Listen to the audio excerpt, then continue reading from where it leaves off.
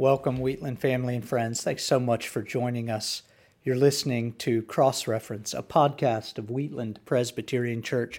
I'm Luke LeDuc, senior pastor here at Wheatland, and today we continue our discussion with the always engaging Dr. Dan Spanger and my fellow pastor here at Wheatland, the insightful Keith Winder. And we are talking about race, ethnicity, and the church. And we are seeking not only ourselves to walk through our current cultural moment, but also to invite you into this discussion as together as a church family, we seek to live out more faithfully the beautiful gospel of our Lord Jesus and our identity as the body of Christ on earth.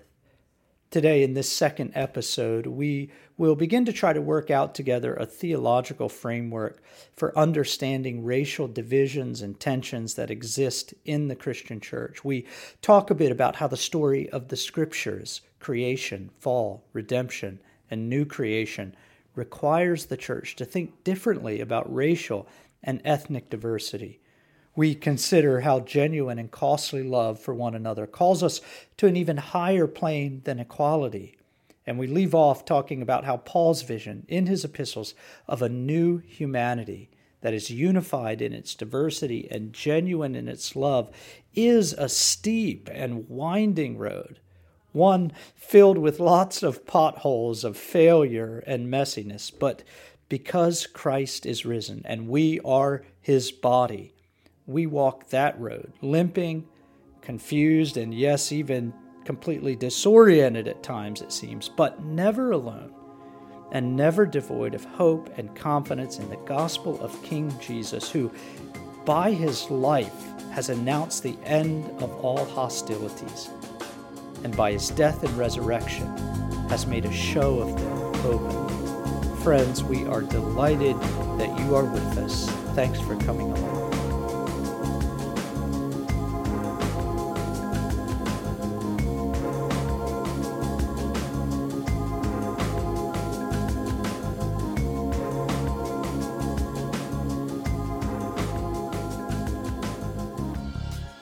Well, welcome back, Wheatland Church. We are now in our second podcast on this topic. Just so you're aware and you make the connection, we are doing something a little different here. What we're doing now is something we are just, I think, humorously calling two pastors and a prof, although I don't know if that'll stick, gentlemen. We can always talk about fancy titles. Once Ned Bustard gets involved, I'm sure it'll become Oh, yeah. He'll have smoother. to draw something about it. Yeah, it'll be a picture. Yeah, it'll be a logo. I'm afraid if it's two pastors and a prof, how I'm going to look, quite frankly. Yeah, that's true.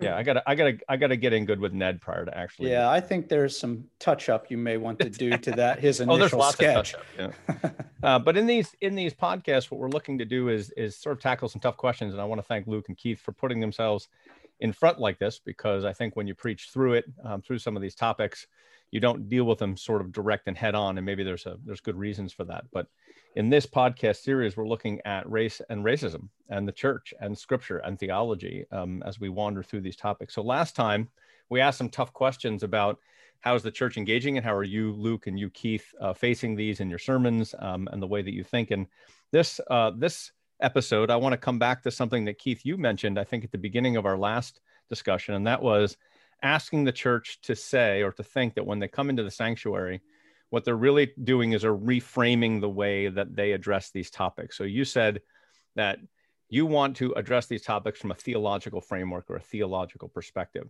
So we come in with all this baggage, and we come in with all of these problems we face in newspapers we're reading and blogs were what we're reading. And then we have to come in and hear our pastor say, I want you to think differently about this. So what I'd like to tackle on this podcast is, what is that theological framework? Maybe racism is the wrong term to deal with here, but a theological framework for race, or how do we build a community? So in light of that, what does a theological framework do for us? How does it help us look at something like race? Because race seems to be a fairly modern problem, right? I mean, we can talk about all sorts of Old Testament differences between Jew and Gentile, but race seems to be a bit modern. So what do we hope to get out of a theological framework of something as modern and complicated as race? And I'm not looking at either one of you in a Zoom call, so I'm hoping one. Yeah. I see that you've looked away, and but Askance, I would say. I'll wade in there, because what I do is I shoot off at the mouth, and then Keith says, "Wait a minute, here, let me nuance that for you."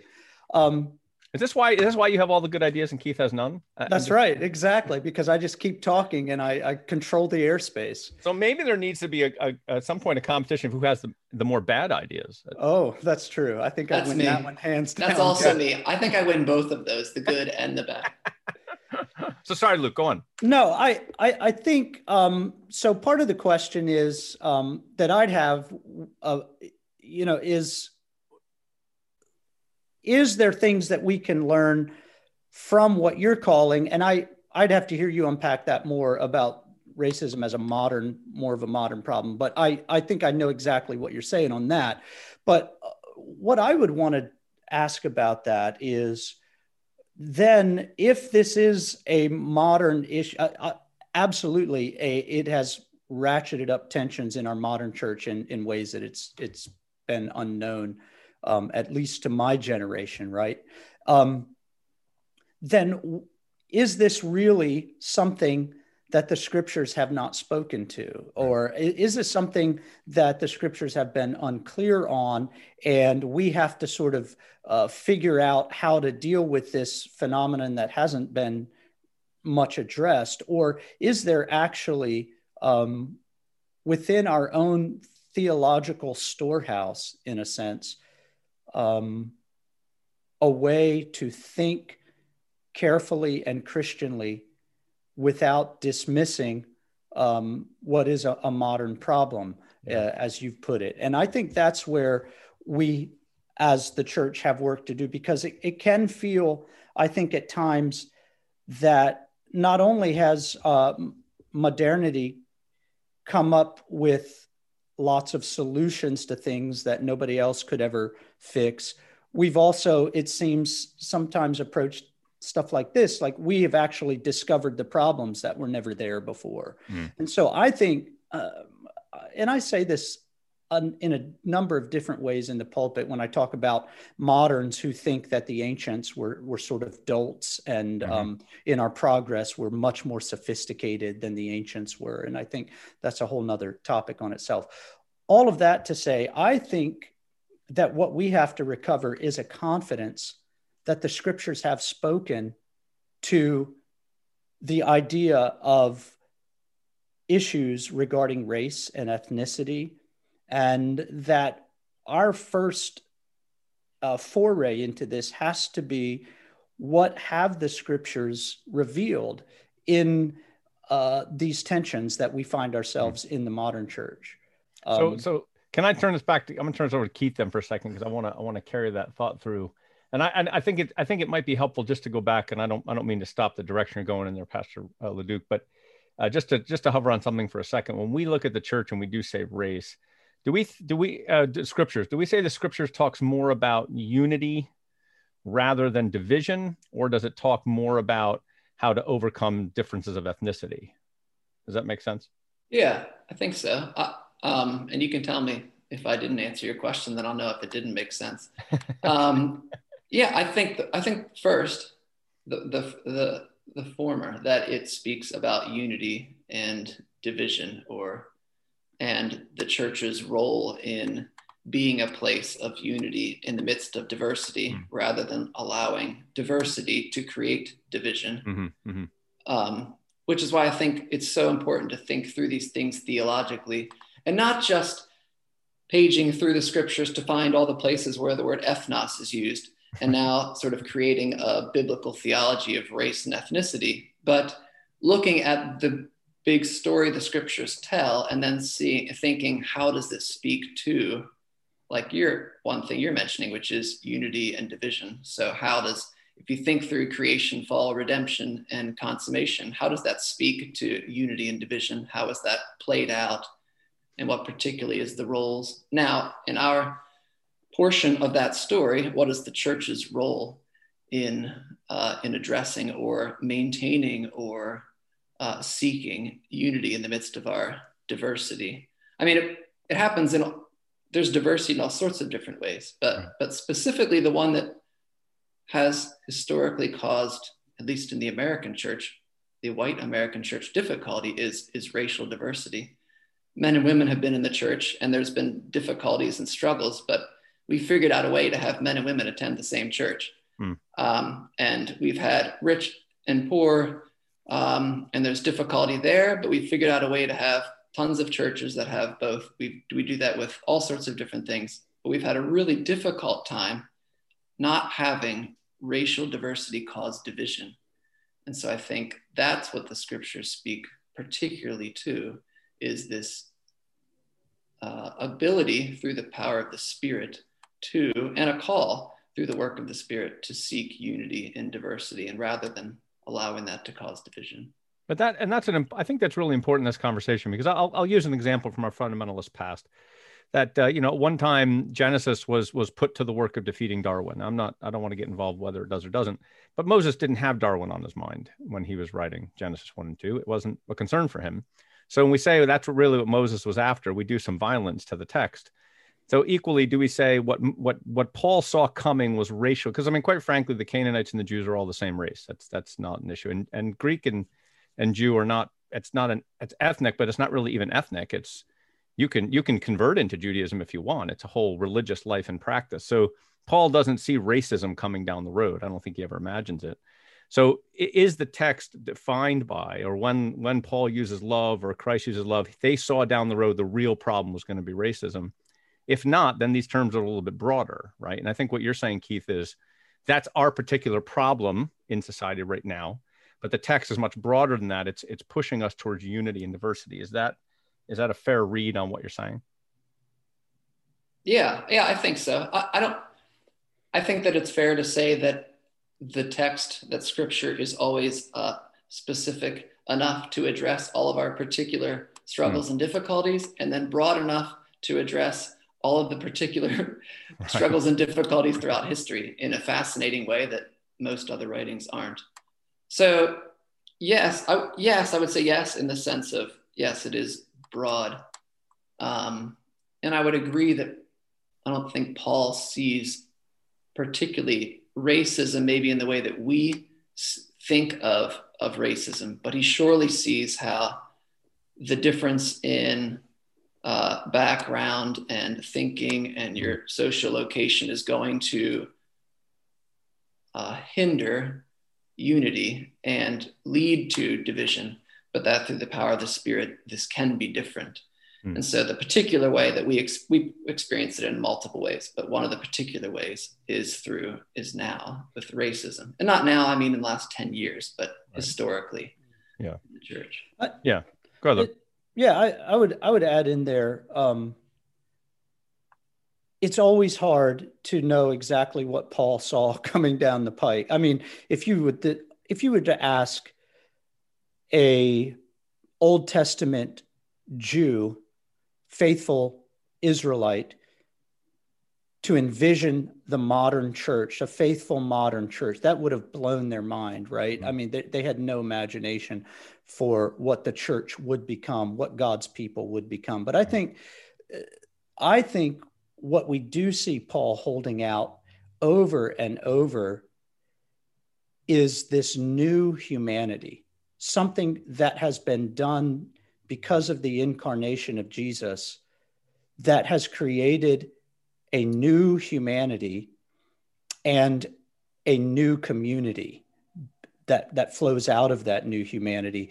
So that at that point, I mean, the questions that we're asking, I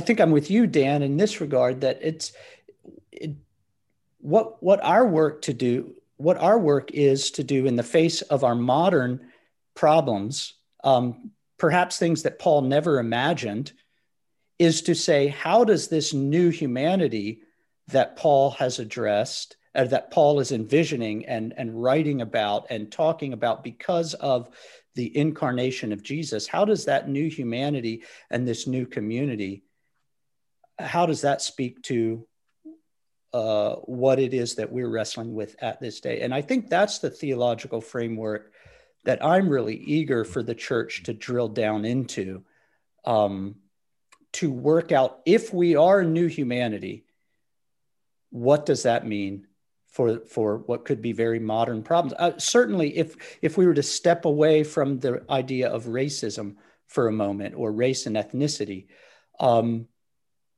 what does it mean for the new humanity and the new community to critique artificial intelligence, or what you see what I mean?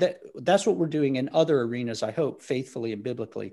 That's what we want to do here as well. Let me hear what I hear you saying, Luke and Keith, and maybe you can tell me if I'm wrong or develop it a little further. Is that when we hear the word racism and race, those are negative terms, right? We want to end some bad behavior. And so we need to unpack it in my heart, your heart, the institutions of society. So it's not just that the problem of race is negative, the approach seems to be the modern approach of criticism. So it's a very negative thing. We've got to find a bad thing and end it. What you seem to be talking about is, rather than focus on this as something to end, we're trying to build a community of love that will also end or go after the sort of inequities. But the goal is not to end a negative. The goal is to build an actual positive, loving, life-giving community. Is that a fair assessment of maybe where we're at? I like what that nods to, because I think if you've been around the church for any amount of time, you have experienced, especially if you come from my background. Okay, so I'm hands up I'm owning this, that I come from a background that was hypercritical of every single movement outside of itself, but within itself offered no answer for the things that it criticized. All it could do was deconstruct. And Dan, I'll let you as a philosopher / historian say why that is and how we got there and all of that. And I know there's interesting things to talk about around that. But I do think that when you take very seriously the story of Scripture, as Keith sort of referenced earlier, creation, fall, redemption, new creation, or consummation, you have to tackle that notion, especially when you steep yourself in Pauline language, that something is being built. There's this whole structure that is being joined together with Jesus as the cornerstone, as Paul puts in Ephesians, that is becoming a dwelling place for God by the Spirit as he fleshes it out there. And so I like what you're saying, Dan. I do think that in the building of that, there will be patent rejection of materials that have no place in that building. Right. And I think that's the other thing, that it's not as if we just turn our head away and we're just trying to do something positive. We don't want to say anything negative or that would offend. No, sometimes you have to point out an inferior material that's being trying to be used in this building project. Okay, I'm stretching this one really far now, but do you hear it holds sort of what's behind it?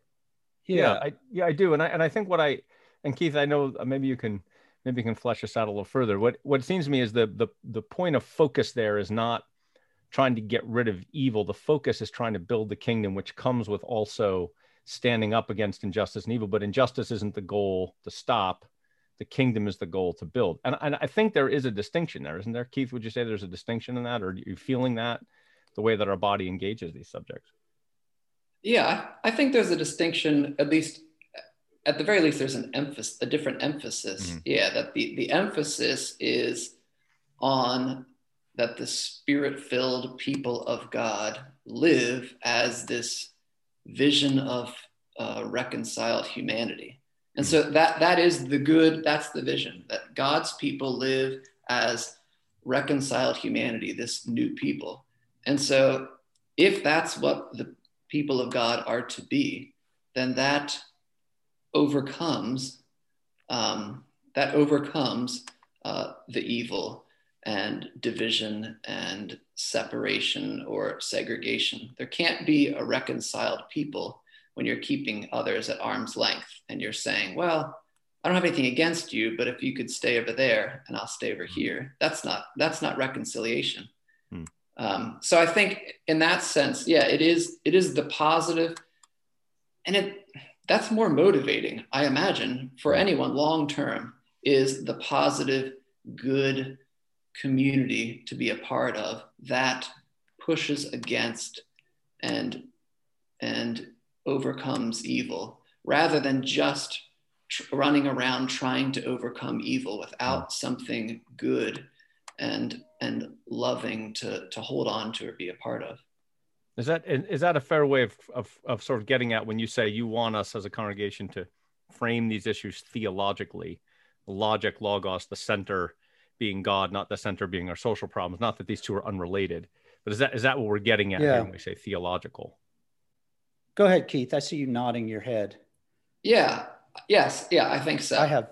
Yeah, I think that it's theological. And also I would just be calling myself, because I'm learning in this every day as well, and our people as we listen, to see these things not as an outside cultural thing that's happening that now we have to try to figure out what to do about, but that's something that we can place into these scriptural categories and this movement of God in the world.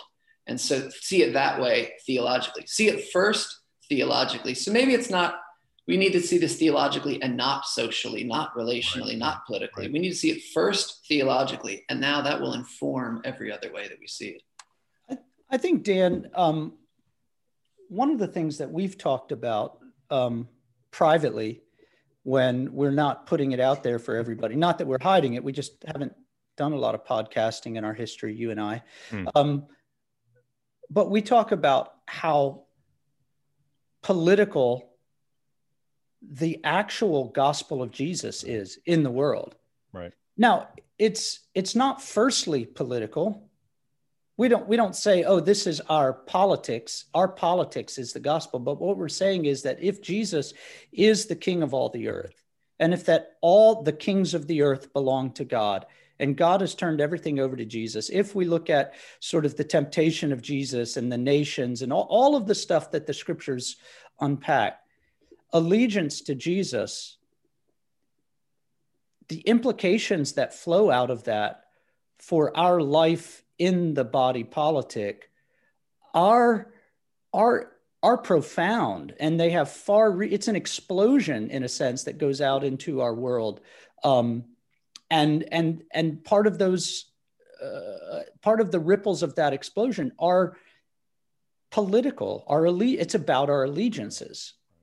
And I think that's sort of sometimes for me, helping put this idea into other arenas helps me to see it a little more clearly. Because I think sometimes we get the idea that if you're talking about race, ethnicity, racial justice, diversity, you're talking about something that is a cultural or social phenomenon. You're not really talking about the gospel.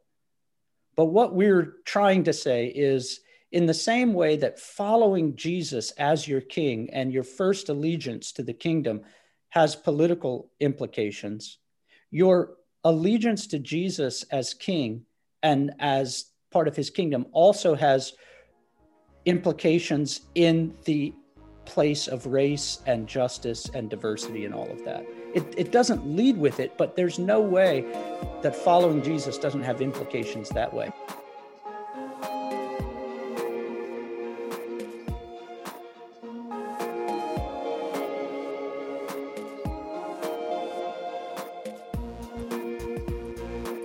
That sounds like a simple thing you're saying, but I think in this culture, it's not. It's not for people who hear. So when you say racism, you mean I'm trying to stop hating people. What Christ said is, don't stop hating people, love them. And so one of those is a positive thing. And I think to say theological, you're really reorienting the way we approach this to not accept the world's term on it, which I don't find very redemptive. I think they're on the right path in my mind in a lot of things, but they're not actually calling me to what I need to be. Which is loving. So there's a lot, I see these signs all over, end the hate. Hate doesn't live here. If all I'm trying to do is end hate, I don't know even where to find it. That would be a never ending effort to unpack and pull out and destroy it, when the scriptures don't say that. They seem to say, but love your neighbor. Don't stop hating them, love them, which seems to me a distinction. And while that seems like a simple distinction, it seems to me for our people, that's the way our culture works, it's a very hard and difficult distinction to actually make. Mm-hmm. And so I guess what I'm asking, I think this is what I'm getting from gentlemen, as you say, theologize is a reorientation when we look at something like race, not to take it on the world's terms, but to put it back in this picture, I think Keith used, of this cosmic restoration, this cosmic redemption, so that we see that as a part of that whole thing, not that being the whole thing, right? I mean, the whole point of the gospel is you'll stop hating people based on race is a really anemic view of the gospel, I think, right? You're trying to drag us back into something much larger. So how does this conversation fit that huge narrative of cosmic redemption? And Keith, you've already talked about the body, talked about the unity, the new humanity. How does this idea of loving our neighbor fit in with ending hate, fit in with something much larger like cosmic redemption? Well, I think that, or all of us affirm to end hate. Like all of us want to end these things. If that is the only thing that pushes you, if theoretically you could stop hating someone, then what do you do next? It's like, well, I'm not doing this now. So how do I view you? What do I think about you? It's great we've stopped doing this. There's no animosity towards each other, but now what? So I think that's why leading with love, love does end hate. But love establishes a self-sacrificing relationship, and a willingness and a desire and a longing to give of yourself for the other person, or for a church community to give of themselves for their community. And so in the same way that it wouldn't be enough for Wheatland to not hate its community, it's like, okay, well, that's good job, guys. But if we are not seeing primarily through this lens of we are willing to give up our lives for the people around us, and give up our preferences for the people around us, and sacrifice our lives for those around us. If that's the way that we truly are, which is what the cross and resurrection gives us the picture of, if that's the way we truly are, yes, hate ends. But it also gives us something beyond that. It keeps moving us forward in a way that stopping something doesn't. That stopping something moves us forward to a point, and then it stops. But love continues to press us and push us forward. And part of loving is ending hate, but love continues further and further and further. It is fair, because as you're talking about it, I'm thinking, again, trying to get at how the theological framework is so different for us. It seems like when you use hate, the reference point for that is the other person. The other person feels hated. Love is not something that our neighbor defines. It's what Christ defines. So if I'm loving you according to what Christ has commanded. You may not feel that as love, right? I mean, but you'll feel it if it's hate. Like I can say that's something that you would know as the person I'm talking to. You would know when I've said something offensive, for example, or I said something that hurts your feelings. But if I'm loving you, you're not the standard for that. God's the standard for that. Christ is the standard for that. So we say, I love my neighbor. That's not something my neighbor decides what that looks like. Christ defines what that looks like. Is a theological framework a fact that we're turning these things over to God to define for us, rather than saying, I'll love my neighbor whenever my neighbor feels loved. That doesn't seem to be oriented to the gospel. I could say, I'll stop hating you when my neighbor feels like he's no longer hated, but that doesn't get at it.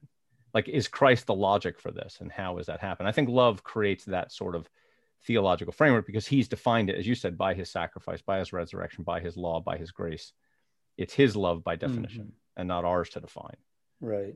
And so I think there's a sense in which, picking up off that, Dan, there's a sense in which that we could be really happy with, we could think loving our neighbor means not hating them, right, in that other scheme. And what you're saying is that's not it at all. Like simply not hating someone because they're from a different ethnicity than you is not actually completing the commandment to love one another as I've loved you, or to love your neighbor as yourself. That might be somehow part of it, but there might be a sense in which not hating your neighbor has zero embodiment in the way that Christ's love for his church and for his people and for the world, as God says, as John says in chapter 3, verse 16, his love for the world always was this pursuing, patient, coming to, dealing with the evil that was there. So I think that's a great thing. I don't know that's exactly where you were going with that necessarily, but there's a way that what you're saying the culture is asking in all of this is not to hate each other. For the church, that just isn't enough. Yeah, no, I think that's one part of it. And I think what you guys are saying too is saying that the reference point for this is not how my neighbor feels about it. So we'd have to stretch this into another topic, but let's look at transgender gay rights and say, right, well, we've ended hate when you no longer feel judged by me, but that Christ says that definition of love is not, that's Christ has a whole definition that's I have to hold myself accountable to. So loving my neighbor may not look to my neighbor the way that love looks, because I don't get to define that. So I think there's that other piece is how do we help our people say, hate is what your neighbor defines. Love is what Christ defines. So now you've got to follow his rules and laws to do that, which may be me feel uncomfortable, or maybe it makes my neighbor feel uncomfortable, quite frankly. Yeah, because I know we don't want to take this into a podcast on human sexuality, and sorry about that. That's my fault. Pardon me, but yeah, I think that's an excellent to me, that's one of those cross-reference, not to plug the other podcast, but that's one of those ways. That's one of those ways to help think about this topic as well, is that if we have neighbors and friends who, and if you've, not to be anecdotal, but if you have someone in your extended family who is struggling with their sexuality or wants to live out their sexuality in a way that contradicts what the scriptures teach about human sexuality, you find that oftentimes what the demand is not simply just to accept, but to wholeheartedly endorse what their definition of you loving them is. And in fact, what we see in the scriptures is that it is this long and faithful presence with a loving pursuit, with holding out the truth as it has been revealed in scripture, which is always our benchmark and our center and our litmus, holding that out, at not being weary in well-doing in that work. And I think that's the same thing when you pull it out of that world and into this world. It's the very same thing as well. Not being willing simply to love someone the way in which they demand it, but to love them in the way that Jesus has defined love by his very life and death and resurrection. Right. Yeah, I think I like what you guys are saying. The only thing I would push back on is that our failure, I think, in the white evangelical church in American history has been we haven't listened at all to the way that our African-American brothers and sisters have not felt loved by the church. And so it's not that the receiver is the one who gets to define love. So that's true, that Jesus, God is the definition, is the definer of love. But I think our failure has often been that we have just treated people in a particular way and chalked that up to, well, we're loving you. Sure, we're loving you. And so what I think culturally has been helpful is been the push to say, hey, we've lived a certain way, or the church has done things a certain way, and people have not experienced that as love. So I think the challenge to the church has been helpful. And then I think it's important to listen to certain voices. So it's important to listen to trusted voices. So Esau McCulley, Erwin Ince, Carl Ellis, Jasmine Holmes, these people have taught me what it has been like for African American brothers and sisters in Christ to experience, quote unquote, to experience what we have defined as love, quote unquote, throughout our history. And so then they don't come back and say, we're going to tell you what loving us would be like. They push me to the scriptures and push me back and call me back, sort of confronting me with the gospel of Jesus Christ, like our church says as part of our mission statement.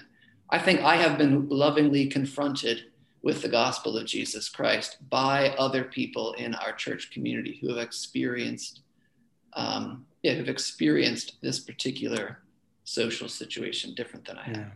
I think that's Okay. Oh, go ahead, Dan. No. I was just going to say, I think that's a really important distinction to make, because the real question is who are you allowing to set the definition? Like, I have Black brothers and sisters in the church who have said, it's not CNN that gets to determine, or Fox News, or any the world, in a sense, that gets to set these parameters. Absolutely. But what I think, picking up off of what Keith says, the place that I have heard helpful pushback is from brothers and sisters in the Black church, whom have said very challenging things, not about cultural expectations, but about gospel expectations for the church, that have said, and who have said, if you believe this cosmic gospel, then please help me understand why X, Y, and Z, if that makes sense. And I think I would affirm with Keith that that's the particular challenge in all of this as well.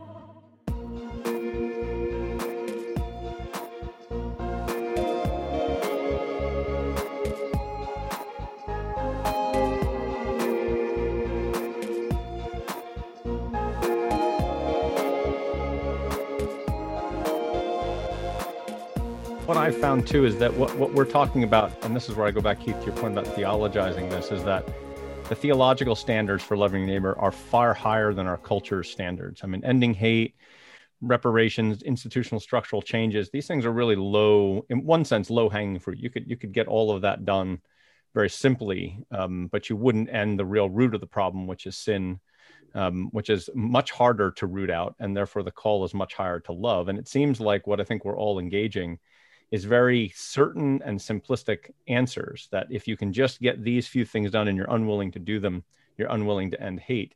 And to your point, Keith, I think when Christ says, love your neighbor as yourself, quoting the whole law of the scriptures, he's quoting something so high and so difficult that it's something we never grow at peace with. We never finally conclude, right? And I think what the world is asking for is actually, it's conclusive. You can do it. You can do all of these things and end it, whether it's free market capitalism, whether it's, but the call to obey God and love neighbor seems to be where you are, Keith, which is it's always a wrestling match. And for African-American brothers and sisters to find ways to push us and to forgive, and find us to push and forgive, it seems like that Christ doesn't give the church a resting place on this. He calls us to something that we ultimately will never conclude.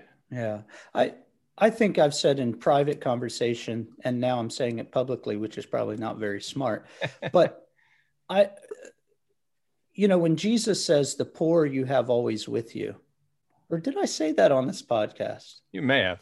Oh, well, this week, Dan, I turned 45, so I'm halfway to 90 as of this week. So if this is your midlife, you're doing pretty good. You'll have to indulge an old man here. But it seems to me that what he is saying is, look, the poor you've got always with you, forget about them. Don't worry about that. That's not exactly what he's getting at there. But I think there's a way to hear his words and to say, brothers, sisters, friends, we live in these days of prior to the consummation, we live in a world that will always be broken in these sorts of ways. And that in the way that we will always have poverty among us because of the thoroughgoing work that sin has done in the world, we will also always be living with these seeds of anger and hatred that develop on all sorts of ways, one of them being racial and ethnic tensions amongst humanity. Mm-hmm. This isn't going away. Mm. And the question is, will the new humanity, will the new community offer an answer that is not cheap, that is not actually no answer at all? Or will we grow, listen to our brothers and sisters in the African American church on our own continent who have stories and struggles about the ways in which they've been hurt and harmed and pushed away? Not saying that because they have experienced the pain and hurt that we have that whatever they say is absolutely just welcomed in, and okay, well, if that's your answer, then we'll go with it. But in my experience, that's not what I'm hearing. Yeah. I'm hearing guys who love the gospel and who love God's kingdom say, brothers, I think you may have sold yourself short on what the gospel calls us to. And so in other words, they're operating from a theological framework in their critiques, the best of this. And I think we have to hear them and reckon with that. Yeah. So here's what I hear in my brothers and sisters, Wheatland and elsewhere, is that there's a guilt for getting things wrong, whatever that means. Yeah. But that sometimes that's referred to as, well, the problem is still here, and therefore that's the reason why we need to feel guilty about it. In one sense, rather than addressing whether we've actually gone to the lengths Christ calls us to love our neighbor, it seems like as long as there's these structural problems, I'm still to blame for these things. And I think a lot of people really racked with guilt. I think they hear this coming from their culture. To me, that's not a theological perspective. And I'm not saying that you accept things. That's not. But the theological perspective says that you're doing this as a matter of reconciliation, forgiveness, love, building a new humanity, not trying to just make sure I end some sort of practice that's going on in society. And maybe that gets to the point of what you're saying about Christ saying the poor always be with you, is that's not the measure of love. You haven't loved your neighbor when you've ended poverty. You haven't loved your neighbor when you've ended all racism. That doesn't seem to be a very likely possibility in a sinful world. It also doesn't seem like a theological perspective, if I'm using that term right. Yeah, and I think the danger of, so using that passage that Luke's talking about, with Jesus saying the poor will always be with you, the danger can be, this is going to be complicated. Like helping people who are in a different socioeconomic setting as I am, this is going to be complicated. And the disciples could have just thrown their hands up and said, we have no idea how to do this. It's all around us. And so we throw our hands up. We've tried, we don't know what to do. But in Acts 2, it seems like, and when Paul writes, it's like, oh, this is the very thing that we are committed to doing, is to serving and helping the poor. And so we could do that with a struggle or feeling guilty about racial history and the present struggle with racial justice in our country. We could say, this is huge, this is big, I have no idea how to accomplish this. It's always going to be around. There's always going to be divisions. So it's too overwhelming. And now, rather than trying to address it, I'm going to make the gospel more narrow. And maybe that's consciously, maybe that's unconsciously. In my state of being overwhelmed or feeling guilty, I'm going to narrow the gospel to the point of, now I'm just concerned about somebody's salvation and their eternal destiny. And I think normally that's probably out of a sense of being overwhelmed or guilty and not sure what to do. So then we narrow this vision of the gospel. But I think our call is to keep it broad. This, like you mentioned, Dan, this cosmic redemption view of Christianity, that God's doing something in every single aspect of the world, and that his redemption reaches into every single aspect of society. And this particular one now, we are struggling with, for many, I would imagine, in one sense, at least in my generation, for the first time in stronger in stronger ways, we are struggling with what it looks like to work towards unity and diversity. And so we're going to spin our wheels, I would imagine, in some segments and in some corners, because this is new. This is a new struggle that we have been made aware of, that was always there, but now we're more aware of it in a sense. And so I anticipate us spinning our wheels as we try to think about what it looks like to bring restoration and restitution and reconciliation and any other R that I could think of. So I imagine we are going to spin our wheels and we're going to make mistakes, but that's why it's so important for us to be listening to others and faithful witnesses and faithful voices that we can trust. And I think to be having the conversation within our own family and fellowship. And I think this goes back to why we're even having this discussion.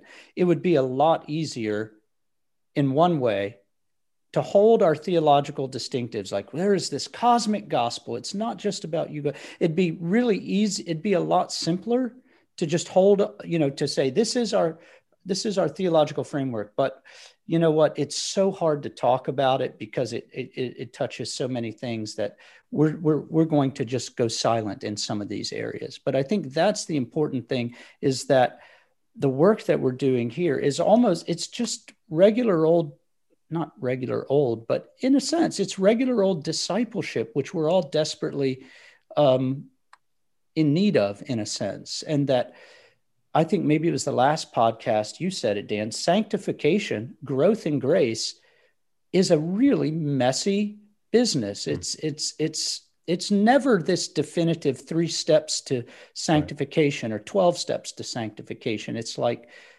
oh my goodness, it feels like this meandering path through a very unfamiliar territory. And I think what I keep coming back to is that this is precisely the territory and the context in which the church has been planted with the word and the sacraments, and that we are not one bit unconfident or fearful that the church is not up to this challenge, even because Jesus reigns. Right. And that to me means that if we're silent about this, we don't really believe that Jesus reigns, or we're struggling to believe it.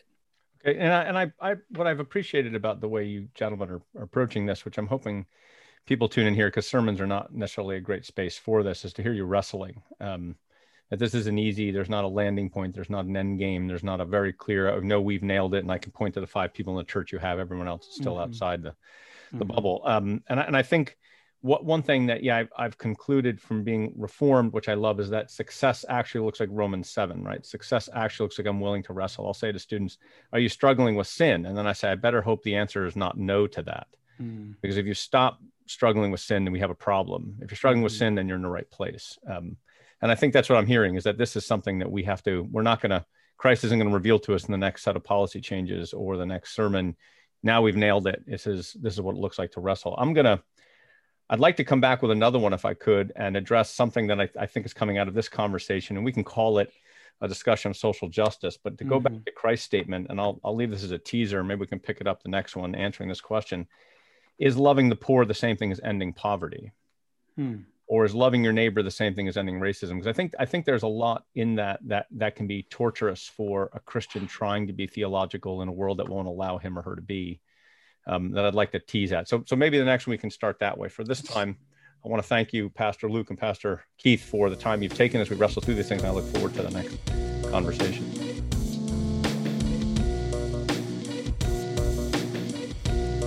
Friends, thanks so much for joining us for this episode of Cross Reference, a podcast of Wheatland Presbyterian Church. You can learn more about our church and discover additional resources on our website, wheatlandpca.org.